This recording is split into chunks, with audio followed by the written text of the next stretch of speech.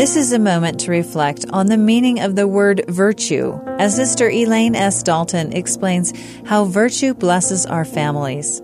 Virtue is a pattern of thought and behavior based on high moral standards. It encompasses chastity and moral purity. Virtue begins in the heart and in the mind. It is nurtured in the home.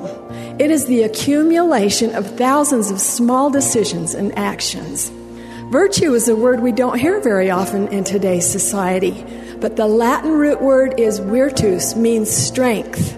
Virtuous women and men possess a quiet dignity and inner strength.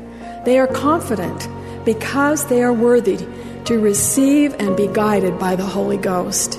President Monson has counseled, "You be the one to make a stand for right, even if you stand alone. Have the moral courage to be a light for others to follow.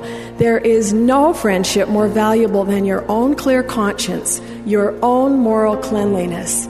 And what a glorious feeling it is to know that you stand in your appointed place clean and with the confidence that you are worthy to do so."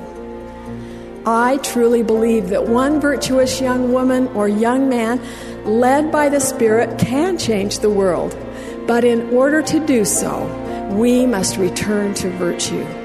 We must engage in strict training. As the marathon runner Juma Ikonga said after winning the New York Marathon, the will to win means nothing without the will to prepare. Now is the time to prepare by exercising more self-discipline. Now is the time to become more fit for the kingdom. Now is the time to set our course and focus on the finish. A return to virtue must begin individually in our hearts and in our homes. What can each of us do to begin our return to virtue? I have derived my personal training program from instructions found in the Scriptures. Let virtue garnish thy thoughts unceasingly. Stand in holy places. Lay aside the things of the world. Always remember him and keep his commandments. And if there is anything virtuous, lovely, of good report, or praiseworthy, seek after these things. Seek after those things which are good in the sight of God.